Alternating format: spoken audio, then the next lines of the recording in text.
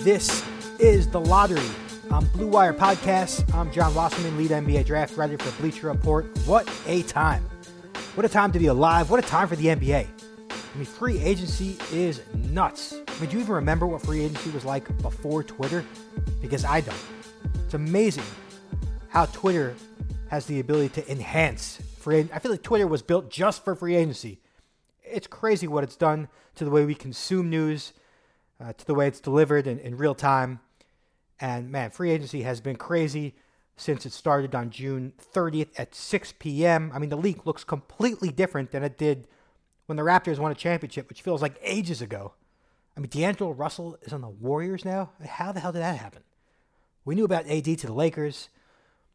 The Brooklyn Nets have stolen headlines over the past couple days, adding KD and Kyrie. And let me first start by saying, I know this is a draft podcast, a lot of scouting talk, but how could I not address NBA free agency? I mean, it would be weird to talk about anything else at this moment.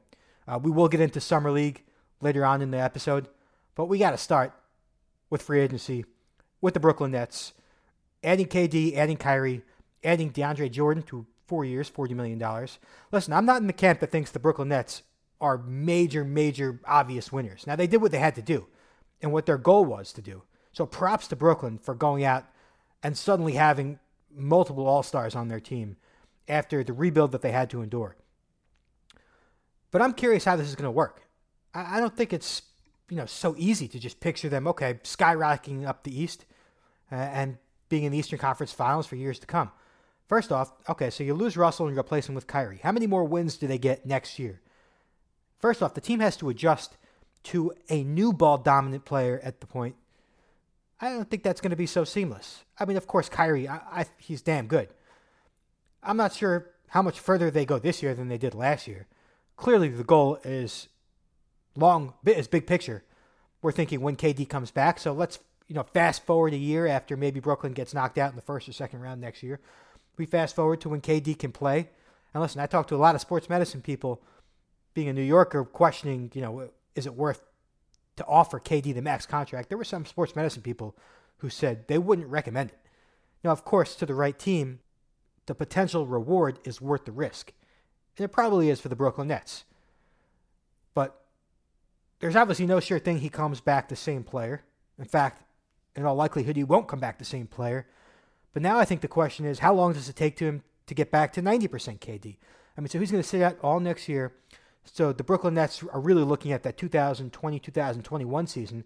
And who knows how long it's going to take Durant during that season to get acclimated, to get his legs underneath him, to get his confidence back up.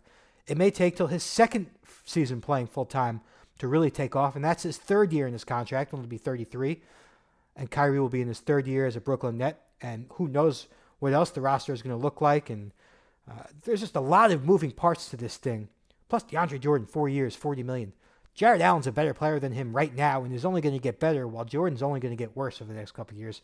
So that's an annoying contract to have in the books, I think. I know that you do it to appease KD and Kyrie, but Jared Allen's got to be the priority. I mean, I think he's going to be the better player next year and clearly over the next few as he develops. So anyway, props to Brooklyn for putting together this roster, but let's not get ahead of ourselves and just assume that we can pencil them into the Eastern Conference Finals for years to come. I think they need a lot to go right for the Brooklyn Nets to maximize the potential on this roster. Now, naturally, let's transition to the New York Knicks, who didn't achieve what they went out to achieve, and they wound up with Julius Randle as their big prize. Now, I like Randle. Clearly not as much as Kyrie and KD. And as long as that third year on his contract is a team option, I actually think this is a pretty good play by the Knicks. Randle, most importantly to me, he's going to help take pressure off R.J. Barrett and Kevin Knox, because it would have been a disaster if the Knicks went into the season with Knox and Barrett as like the top two options. I mean, that would have been a recipe for 40% field goal percentages, bad habits forming, negative locker room feel because they were going to lose a ton of games. Now they have a guy they can go to for 20 points every single night, and not only that, he's tough as nails. So I like Randle. His fit with this particular roster, a lot of question marks. Not much of a defender. Improved shooter, but still doesn't create much space as a spot-up guy. And I think next to Mitchell Robinson, you're going to need that. But in a vacuum, I like Julius Randle. And I think he's going to help take pressure off the young players and give them, again, a lead scorer to lean on early on. Then there's the question of, was it worth going out and paying guys like Taj Gibson and Bobby Portis? Those two guys, I'd probably say it wasn't. I get the whole experienced veterans and leadership and building the right culture, but I think it's a little bit overrated when we're talking about Bobby Portis and Taj Gibson. I do like the Reggie Bullock signing and the Wayne Ellington signing. They need shooters. They need guys to create more space for Knox and Barrett, and I'm going to keep using them because those are the two big priorities for the Knicks, right? They need those two guys to blow up, along with Mitchell Robinson, who I think is really on the right track. I'm a little bit more worried about Barrett and Knox. So they're going to need floor spacers and reliable shooters like Bullock and like Ellington. So I like those two signings. And quite frankly, even though they need Dennis Smith to blow up as well, I like the Elfrid Payton signing. I think the big knock on Smith is that he doesn't know how to make guys around him better. I mean, sure, he has the potential to drop 30 on any given night, give you those highlight reel dunks, but is Barrett and Knox really going to benefit from playing with Dennis Smith Jr. dominating the ball? I think they're going to be better off early with Elfrid Payton, who averages 7 assists, who knows how to run an offense. I know he's not a big-time scorer, but having Payton run the show, I think the younger guys are going to benefit a little bit more than having Dennis Smith. And honestly, for Dennis Smith, it creates more incentive to take that next step. I mean, it would be a really, really bad look if by the end of the season, Dennis Smith can't win the starting position over Elfrid Payton. It's going to reflect negatively on his potential value and ceiling. They're both going to drop significantly. So this should be motivation for Dennis Smith Jr. In the meantime, Payton gives some of these Knicks young guys a setup guy, somebody to have, reasonable control of how the offense runs. In general, obviously this was a disappointing couple days for the Knicks, but at least they didn't set themselves back 5 years. ESPN's Bobby Marks reported that 4 of the major guys they signed will have player options on their second year. So this is really just going to be another crapshoot type year to develop the young guys, hopefully build some credibility with some more wins than just 17, so that they eventually do look more attractive to free agents. But at least they didn't kill their flexibility moving forward. And honestly, this group of guys, though completely random, they could win some games. There's a lot of good players in the vacuum. It'll be interesting to see how they all come together. Another Eastern Conference team, the Boston Celtics, lose Kyrie Irving, replace him with Kemba Walker, lose Al Horford, replace him with Enes Kanter. I actually don't think it's a big downgrade to go from Kyrie to Kemba. I was looking the other day, who was Kemba Walker's best teammate since being drafted in 2011? I actually asked on Twitter, and the responses were either 2014 Al Jefferson or Nicholas Batum. I mean, between his teammates in Charlotte and the culture there, he never had a chance. I think Kemba is vastly underrated.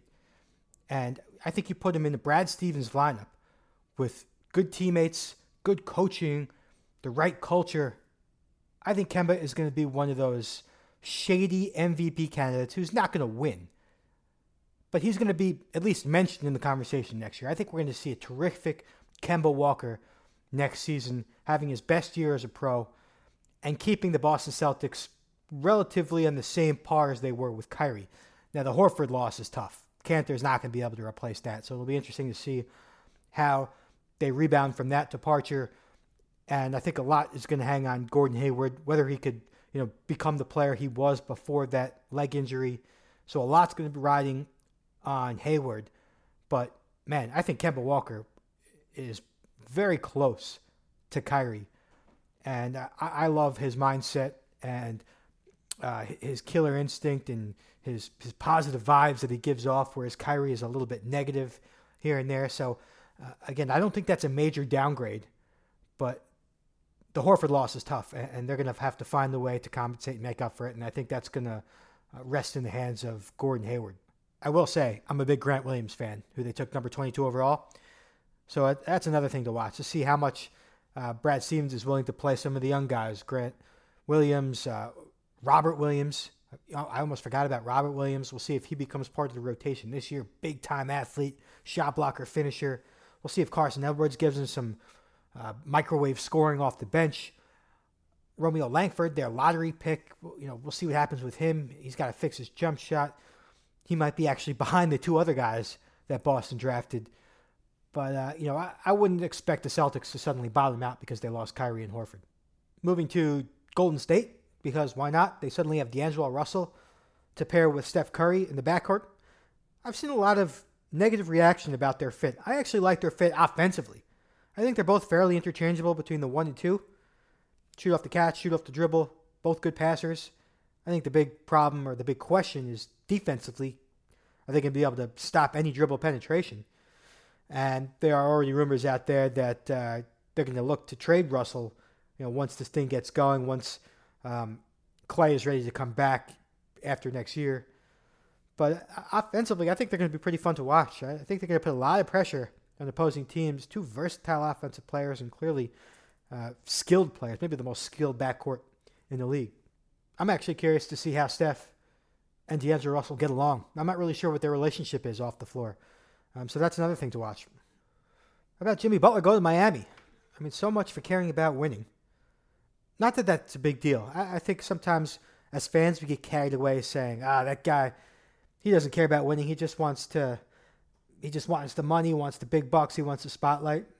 But what happens if he just loves Miami? I mean, if I wanted to live in Miami and Miami offered me max dollars to live there, to go play for them, I mean, you're going to criticize me? It's not always about wins and losses. There is a human element to this. I just don't think that Miami's going to win many games. I mean, I wouldn't say many games, but they're not going to be true threats in the East unless they're able to make a deal for Bradley Beal, which is pretty tough to envision. Miami also trades Hassan Whiteside, which I was fine with. I actually think that's good. That gives Bam Adebayo full-time starter minutes. I'd love to see what he's able to do in a full-time role. Also curious to see how Tyler Hero develops and what his role is going to be next to Butler and Bam. I think they're going to need Tyler Hero shooting. Already came out firing in his first Summer League game with 5 triples. Super confident player. And I think he's going to have the green light in Miami just based on that roster. So Hero's the guy to watch in Miami along with Bam, Jimmy Butler. They're going to be fun to watch. I just don't expect them to be, a really threatening team in the East who's become pretty tough at the top with Milwaukee, with Philly, with Boston, with Toronto. By the way, let's go back to Philly. They lose Butler. They lose J.J. Redick. They re-up with Tobias Harris. He gives them a spot-up guy off Embiid and Simmons who dominate the ball, but also a guy who can go get his own bucket in the half court. Listen, Harris' value is tough to pin down. I know your value is what someone's willing to give you, but there are some who think he's way overpaid and some think that he's properly compensated. I don't know if he's a max guy. I guess to the right team he is a max guy. He's been in the league for a while now. He's still young. But it would be nice to really see him this year establish himself as a guy who can be a go-to guy for a good team late in games, somebody the 76ers can rely on for half-court offense, in the fourth quarter. Obviously, the key acquisition for Philly was Al Horford, shockingly going to Philly to play the 4 next to Embiid. I mean, they have a big front court. Harris, Horford, Embiid, plus a 6'10 point guard with Simmons. This is a big team, which I don't think is a big deal. We always talk about, the league's going small. Well, if you have really good big players, then you might as well play the really good big players. So I don't think that's a big deal, particularly since Horford can really slide his feet defensively, and he brings that defensive IQ that can maybe compensate if he doesn't have that quickness to defend some of the hybrid 4s. Regardless, Philly's lineup is stacked with young talent, with veteran talent, with scorers, with passers. They'll probably have the best defense in the East with Simmons and Embiid and Horford and Zaire Smith coming off the bench and Matisse Thybulle. It'd be interesting to see Thybulle, the number 20 pick in the draft, who was the only college player to ever average 3 steals, 2 blocks, and a 3. They got a lot of defensive pieces. Oh, I'm completely forgetting Josh Richardson, who's going to pretty much play that Jimmy Butler role. Richardson is almost like a poor man's Jimmy Butler, only he's not poor. He's a pretty good player. This is a loaded team from top to bottom, defense, offense. I'd expect to see the 76ers in the Eastern Conference Finals, if not representing the East in the finals. I really like this team in terms of the talent and in terms of the makeup that's going on. The Indiana Pacers add Malcolm Brogdon. I did not see that one coming either. added Jeremy Lamb. They added TJ Warren. They draft Goga Badazi, who is number 6 on my board. They got him at 17 or 18, I believe. We'll see what Victor Oladipo looks like. He's clearly the key to this team's success. Can he return to the all-star he was prior to the injury? But I think the Pacers did a really good job of creating support for him in a more balanced lineup. It looks like they're going to lose Bogdanovich, but TJ Warren can go get buckets. Brogdon is a terrific, reliable presence in the backcourt at both ends. Excellent defender, good decision maker, tremendous shooter. So I'm a big fan of Brogdon. Jeremy Lamb, I'm not as high on as some others, although they got him for a pretty good deal. Gives him a shot maker. It's just another guy to put the ball in the bucket. And we'll see what happens with Goga. I know Miles Turner is going to have the starting center position, but Goga coming off the bench gives him a different look with his scoring attack inside and out. 245 pounds, shoots threes, great hands around the basket, blocks shots. Even without Oladipo, they were a pretty good team last year, and now they have even more support around them. So I like what the Pacers did this offseason, although Bogdanovich will be a tough loss. He goes to the Utah Jazz, who also have a pretty stacked lineup now with Mike Conley and Donovan Mitchell in the backcourt. Love that mix of defensive toughness and offensive firepower from the 1-2 spot. Bogdanovich, another big-time scorer who's a pretty good defender as well at the forward spot, with Rudy Gobert anchoring arguably the best defense in the West. Gotta love what Utah did. They're going to be fun to watch. They're going to be tough. Just another good team. So many good teams. Don't forget the Jazz also adding Ed Davis to back up Rudy Gobert. Ed Davis, one of the more undervalued players in the league. So the Jazz are going to be fun to watch. Portland, they're going to be back. Lillard signing that $258 million deal with C.J. McCollum. They trade for Kent Bazemore. They lose Mo Harkless, who I think is a good player, good defender. But they get back Rodney Hood, another 3-and-D guy. And then they add Hassan Whiteside with Yusuf Nurkic recovering from an injury. Whiteside has the potential to shut down the paint defensively. Some issues about floor spacing offensively as an interior-oriented paint presence. But with 1 year left on his contract, plus Zach Collins there, plus Nurkic, I think, again, the potential reward is worth the risk here for Portland. So they're going to be back in that Western Conference playoff picture. I think I'm going to have to put the New Orleans Pelicans atop the league pass watchability rankings. Lonzo Ball, Drew Holiday in the backcourt, one of the best defensive backcourts in the West. Ingram on the wing. We'll see if he can finally, blow up. I know he's been pretty good, but he hasn't really justified number 2 overall type value. Zion at the 4, who's now going to be paired with Derek Favors. Jackson Hayes at the 5. And then the big acquisition for the Pelicans, adding J.J. Redick, who I guess is going to come off the bench behind Holiday, behind Lonzo. But who cares? He's going to provide a big spark for that second unit, an important key shot maker for the entire rotation, and clearly just another positive veteran locker room presence to have to mentor some of the young guys in this lineup.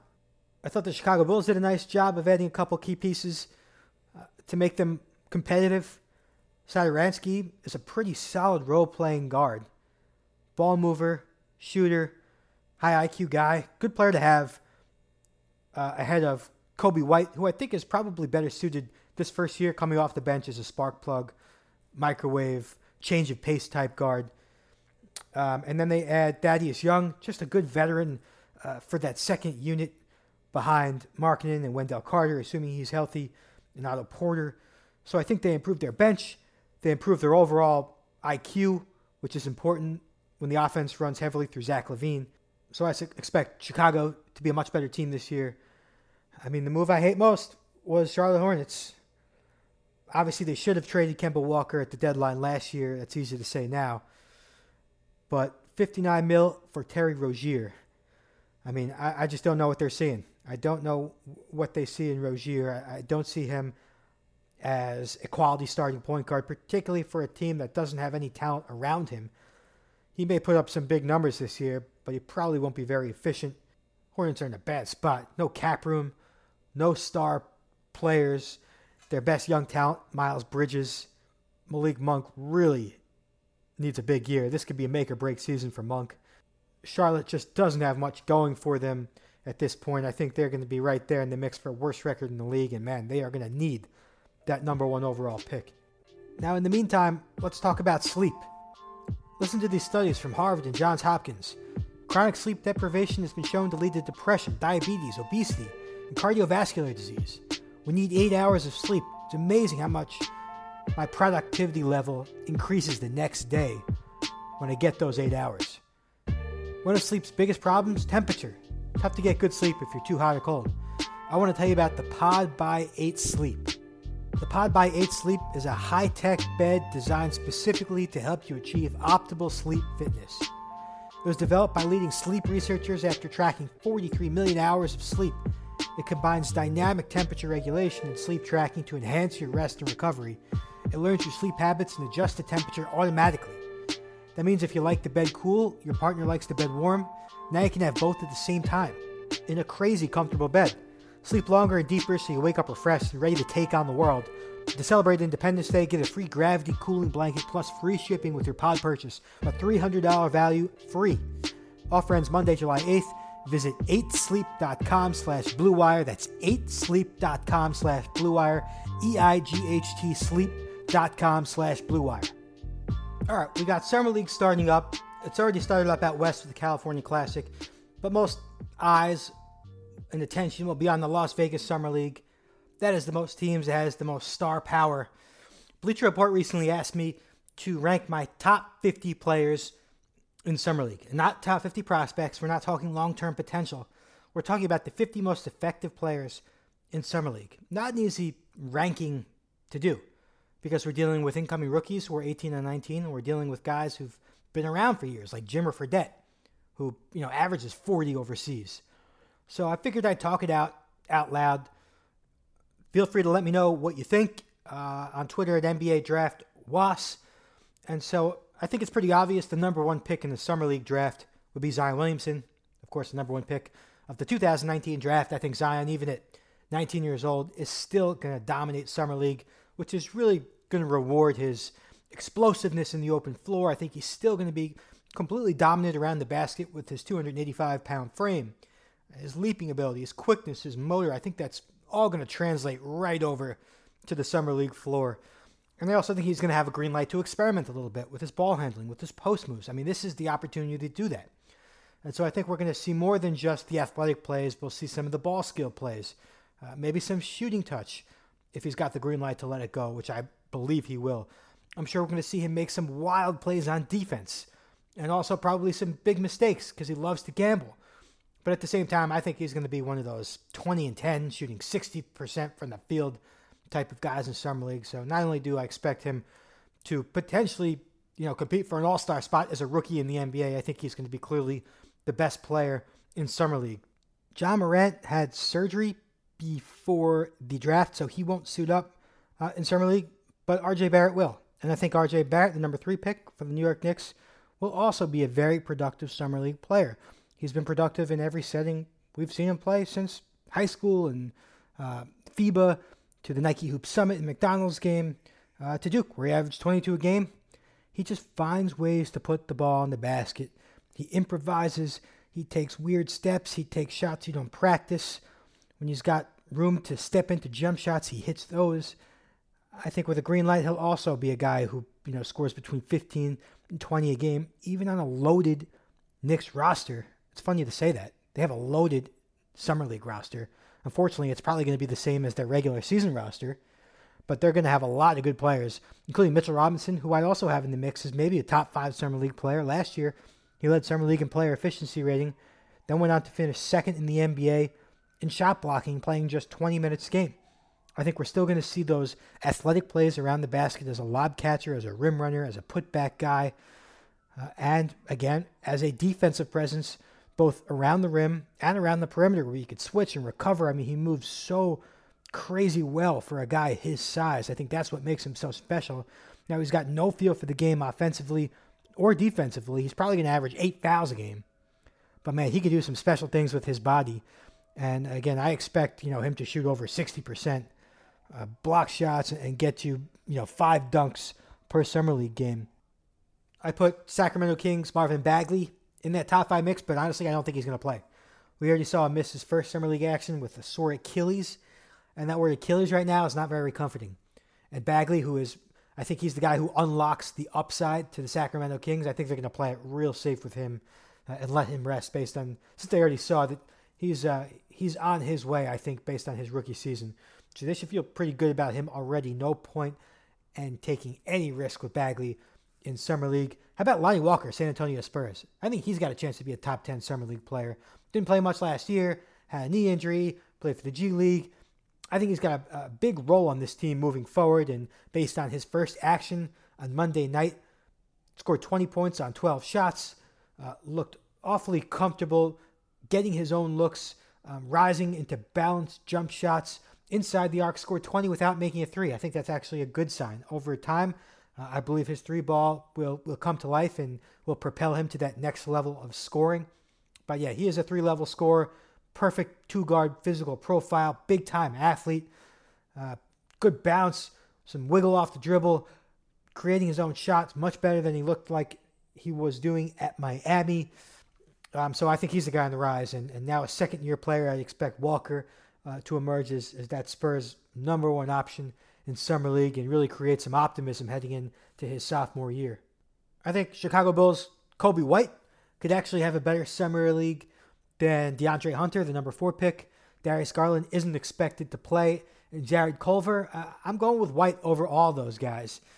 I think he's going to really enjoy Summer League's pace. He is an up-tempo, change-of-pace guard.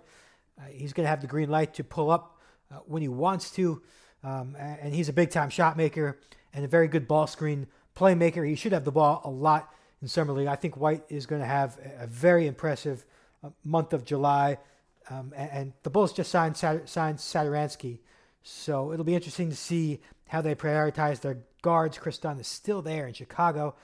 But I'd imagine that after Summer League, they're going to feel pretty confident that Kobe White is their long-term answer at point guard. Also, watch out for Philadelphia 76ers, Zaire Smith. Remember Smith? He was number 10 on my board coming out of college. Then he broke his foot before the draft or right after the draft. I can't remember. Missed most of his rookie season. Came on really late. Has some nice flashes of athletic off-ball playmaking. Cutting, running the floor, slashing. And he made some open jump shots, which is going to be huge for him. He's also a really active defender. He's going to be really fun to watch develop. And in Summer League, when he's going to have the ball a lot more than he will during the regular season with all the stars in Philly, I'd watch out for Zaire Smith to be a surprise impact player. How about Rodion Kurucs from the Brooklyn Nets? One of the biggest steals of last year's draft, 6'9", versatile scorer. Kurucs can get you threes. He can slash to the basket and attack closeouts. He gets out in transition. He'll guard a couple positions with his size and quickness. Should be a lot more confident heading into season number 2 in Brooklyn. I actually think he gets some decent minutes this year. With Rondae Hollis-Jefferson probably on the way out. Kevin Durant, of course, will not be available this season. So I think the Nets are going to really prioritize Kurucs, and we should expect to see him make some shots and really show a little more offensive confidence this year. And maybe a little more confidence in terms of his creation, because he's mostly an off-ball guy. But give him the ball. Let's see what he could do as a driver, as a shot creator. I think we'll hear a lot from Tyler Hero. Hero banged 5 threes in his opener. He does a guy who does not lack confidence at all. And, I expect him to have some cold streaks. I also expect him to catch fire at some point throughout Summer League. And one of those shooter, you could put his shooting form on a postcard. It's picturesque. Tremendous fundamentals, rising with balance, off spot-ups, off screens, off pull-ups. He's got NBA range. I think we're going to see some more ball handling, pick-and-roll ball handling and playmaking than he got to show at Kentucky, kind of like Devin Booker. I don't think he's anywhere close to Devin Booker, but I think that idea where he was kind of held in a straitjacket by Calipari at Kentucky, and in Summer League, there is no straitjacket. It's green light city, and Hero, a guy who is not afraid to make mistakes. I think we're going to see some really, really hot stretches and probably some bad mistakes, but I expect him to be one of the more productive rookies in Summer League as well. I got my eye on Grayson Allen, who will now be with the Memphis Grizzlies. Allen was awesome last year in Summer League with Utah. Averaged 13, 6, and 6, showed off that playmaking ability he wasn't able to show at Duke. I think he's got He's going to have to be a big part of what Memphis is doing moving forward. So I'd imagine the Grizzlies prioritize Grayson Allen, as well as Brandon Clark, the number 21 pick in the draft, and I think one of the potential steals of 2019. Averaged 4.5 blocks per 40 minutes at Gonzaga. Shot 68% from the floor. I think he's just going to play to his strengths, running the floor, making plays above the rim at both ends, switching defensively, providing that energy and spark that's contagious. So I expect a productive and very efficient Brandon Clark in Summer League. Looking at the Cleveland Cavaliers, Dylan Windler. Windler looked really good his first game. He was one of the most efficient basketball players in college. Last year, ranked in the 99th percentile in half-court offense. Tremendous spot-up shooter, highly efficient cutter off the ball. Not much of a creator, but he won't have to be to carve out a long NBA career or to put up points in Summer League. I think he's a NBA-ready or Summer League-ready shot maker and a guy who's just going to find windows and open looks at the hoop just by moving without the ball. Really good feel for the game. 68% true shooting percentage last year. I mean, that is a monster number for a wing player. Cavaliers took him at number 26. I expect him to play a big role this season in Cleveland for a team that will be once again competing for ping pong balls. How good will Michael Porter Jr. be? He's arguably the biggest storyline of all Summer League. Missed all but 52 minutes of his freshman year, which he started, viewed as the potential number 1 pick of the 2018 draft. Back concerns had him falling to number 14. Then he had to miss his entire rookie season in Denver, but sounds like he's good to go. He's a 6'10 face-up scorer with three-point range and the ability to score from all three levels. Does he have the explosiveness back? Will he be able to create his own shot? Is the NBA three-point range there? We're going to find out. He could be a big-time Summer League player. He could be someone who the Nuggets kind of take it easy with and somebody who clearly just needs time and reps to build some rhythm and confidence. I'm not really sure what to expect from Porter, but he is on my must-watch priority list. And just imagine if Porter turns out to be the stud many thought he would be before the injury. Denver gets another steal there, another big-time asset to add to that already deep, promising core. So keep an eye on Michael Porter Jr. The Boston Celtics have a handful of guys I love. I can't wait to watch in Summer League, starting with Carson Edwards, who was their 3rd pick. And I think he could be the most productive of all the Celtics Summer League guys. Edwards just buried 135 threes in 36 college games. Just an elite shot maker, unlimited range, can knock him down in bunches. And again, with the freedom to pretty much pull up whenever he wants to, I'd expect Carson Edwards to put up huge numbers in Summer League. I love Grant Williams. I don't think he's going to be super productive, but I think he's going to be an integral part of both the Celtics' long-term future and their Summer League roster of just a true professional. Makes the right plays, doesn't need to score to be happy or to be effective. Romeo Langford, I'm curious to see what he does. Langford didn't shoot the ball particularly well during this 1 year in Indiana. He had a thumb injury. There's some reasons to believe that affected his 27% three-point shot. Will it come together in Summer League? I doubt it. I think we'll see flashes. I think we'll see poor shooting percentages, but someone certainly to pay attention to. And watch out for Robert Williams, the Time Lord. Didn't play much last year, but he's going to have to play this year with the Celtics losing Al Horford. He gives them rim protection, a bouncy athlete at center that they don't have. Like Mitchell Robinson in the Knicks, his job is going to be run the floor, get you easy baskets, dunk, block shots. Don't put the ball down on the floor. Don't shoot outside the paint. Try and limit your fouls and mistakes. But I think in year number 2, a more confident and more comfortable Williams will be an effective rim runner and rim protector for the Celtics Summer League team. One would think that Charlotte Hornets have a couple of big-time Summer League producers in Miles Bridges, who was pretty quiet his rookie year. It's probably a result of lacking polish in terms of skill and also not having a defined role, playing multiple positions. Didn't have that consistent role in Charlotte. And listen, without Kemba Walker, he has got to have more minutes and touches moving forward. He should look more aggressive this season. Only 7 points last year. Didn't take too many shots, played to his strengths. He's got to be more aggressive. I'd imagine he will be in Summer League. Should shoot much better than 30% from downtown. We'll see if he improves his shot creation, which has kind of been his Achilles heel dating back to Michigan. More of an off-ball spot-up guy who attacks the straight lines, but not somebody you give the ball to in the half court and say, go create a shot for a teammate or for yourself. P.J. Washington from Kentucky, who was the number 12 pick for Charlotte, who could be the Hornets' number one most valued asset right now. He's NBA Summer League ready, I believe. An improved body, an improved shooter, an improved rebounder. He's not a big-time shot creator either, but he's going to make those open threes, I believe. A good post-up player, somebody you want to run offense down there, not just because of his jump hooks, but somebody who can make good decisions playing his back to the basket as a passer as well as a finisher. I got to go back to the Knicks here because they just have so many guys.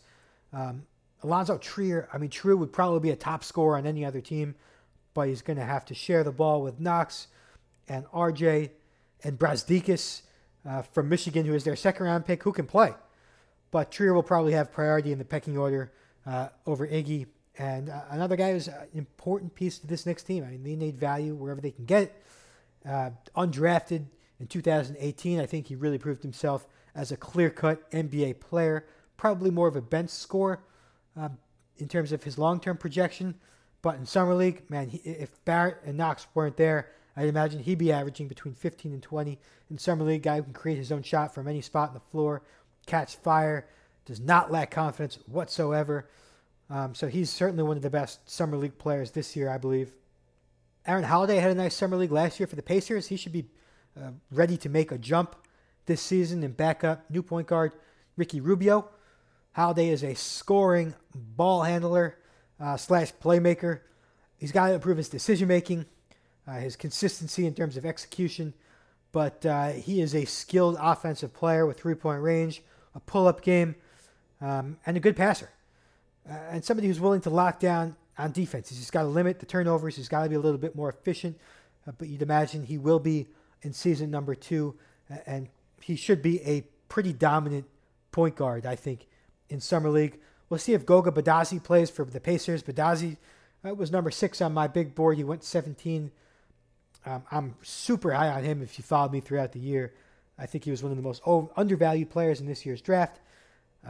Averaged 12 points, over 2 blocks, shot over 50% in EuroLeague. I think if you put up those numbers in the NCAA, you'd say, man, that's impressive for a teenager, but he did it against pros outside of college basketball.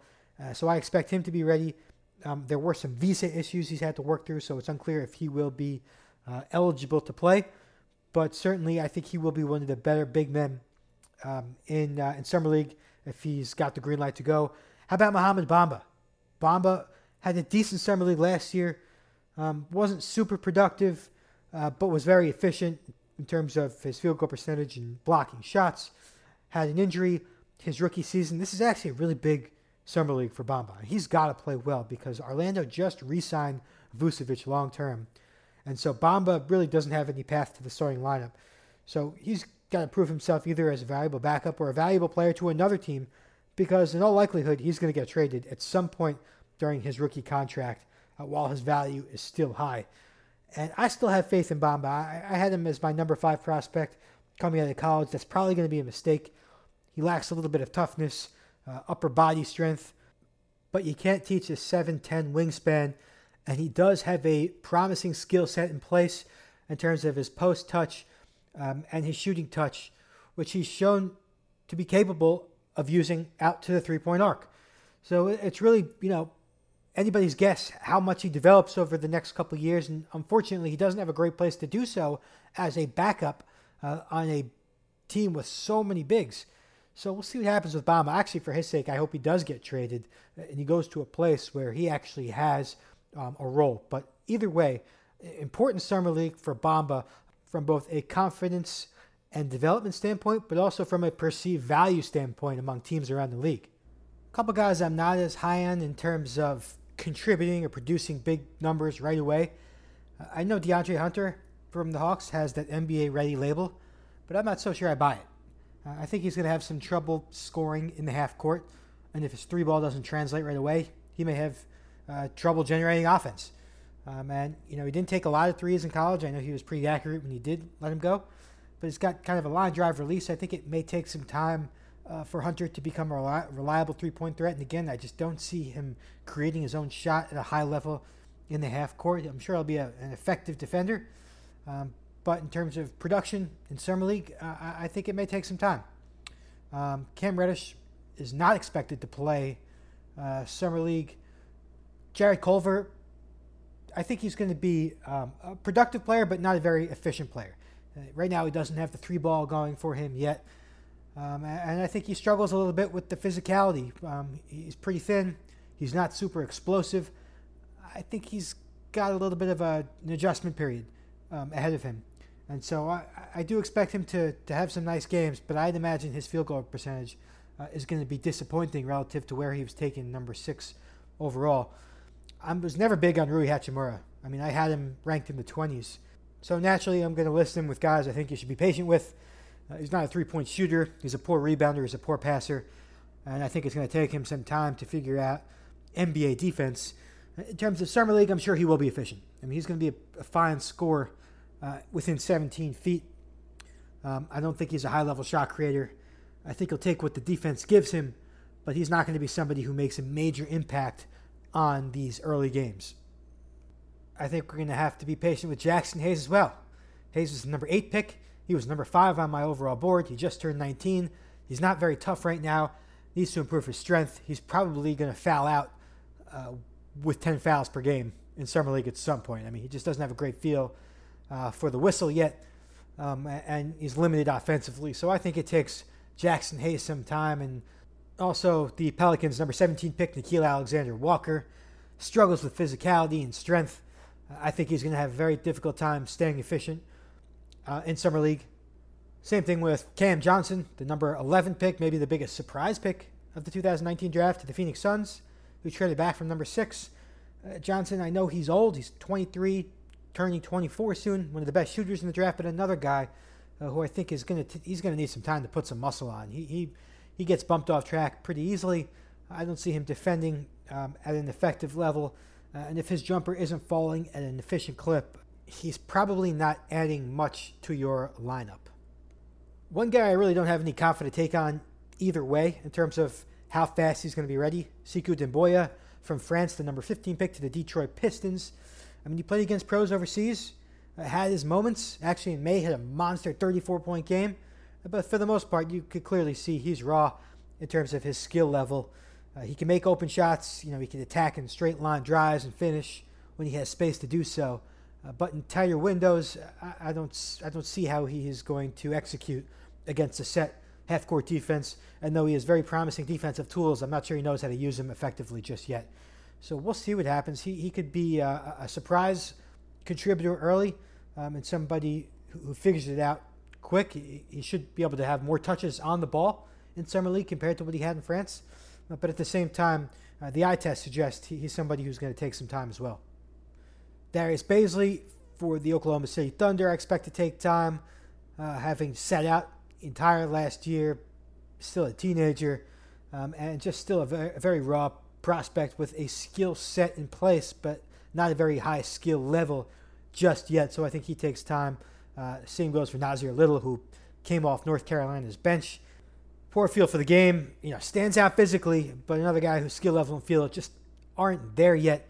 So I wouldn't bank on too much from Little in Summer League. And same goes for Kabengele, who is with the Clippers. Kabengele, honestly, not many people were talking about him until the NCAA tournament when he averaged 17 through 3 games. Another guy who just looks the part physically. And you see flashes of offense, but he hasn't put it together for a long enough period, and another guy who struggles with feel in terms of passing, decision-making, and defense. So don't bank on too much for him. Or Keldon Johnson, the number 29 pick, who doesn't create his own shot very well and is probably not ready to consistently make three-pointers. So some of these late first-round guys, except for Windler, and I'd say Ty Jerome, actually somebody who can contribute right away, somebody I didn't mention, Phoenix Suns. I think he's a nice piece, not too much upside, but somebody who is going to find a way to contribute, I think, as a rookie and in the Summer League by making open shots, by making the right reads as a passer, by defending both backcourt spots. Jordan Poole is an interesting name, somebody who can catch fire but also miss 10 shots in a row and 5 defensive rotations within a quarter. from last year's draft. I'd like to see Josh Okogie take another step forward offensively. Plays with a lot of energy at both ends, but not a highly skilled player, and more of a hustle guy than somebody you could bank on for half-court offense. Jacob Evans, who the Warriors could probably use. They drafted him in the first round and didn't get much from him as a rookie. He's going to have to take a step forward this year. Versatile, checks a lot of boxes, but doesn't do anything super special. Amari Spellman for the Hawks. He is expected to play in Summer League. Another guy who had some nice flashes, but wasn't very efficient. You'd imagine he'll have a better second Summer League. Anthony Simons from the Portland Trailblazers. We didn't play much last year, which was expected. He came straight out of high school. And then he got some late garbage time playing time, had a 37-point eruption late in the season. We'll see if he can carry the momentum into Summer League this year, be a more confident scorer. A lot of upside with Simons between his athleticism and his scoring skill set and some secondary playmaking ability. I'm fascinated to see how he progresses, having seen him go from high school now to the NBA and possibly have a role with a Portland team who is going to be looking for some backcourt depth behind McCollum and Lillard. Otherwise, got my eye on the U19 World Cup tournament. Team USA cruising right along, just beat Lithuania and Senegal. They're led by Tyrese Haliburton, Iowa State point guard. Watch out, he's on the first round radar for 2020. Looks improved already. Looks pretty good shooting threes. Again, the quick hands defensively, a good passer, high IQ decision maker. Big questions about his athleticism and his strength, but certainly looks like he's made a jump and somebody to watch on the first round radar. And another guy I'll just give a quick shout out to, somebody we'll talk about probably more a year from now, Cade Cunningham, who would probably be the number one player in my 2021 mock draft. A 6'8" point wing, does everything on the floor. I've seen him multiple times live within the past couple months. And, man, he is flying up recruiting ranks to number 2 on most services. So watch out for Cade Cunningham. Tanking teams who need to rebuild, they're going to have their eyes on Cade Cunningham. He is the future of the NBA and USA basketball. Anyway, thanks for listening. We got a lot going on over the next couple of weeks with Summer League and as this World Cup finishes up and free agency finishes up. Of course, basketball never sleeps. So thanks for tuning in to The Lottery. Feel free to send me notes on Twitter, any questions, NBA Draft Was, and we will talk soon.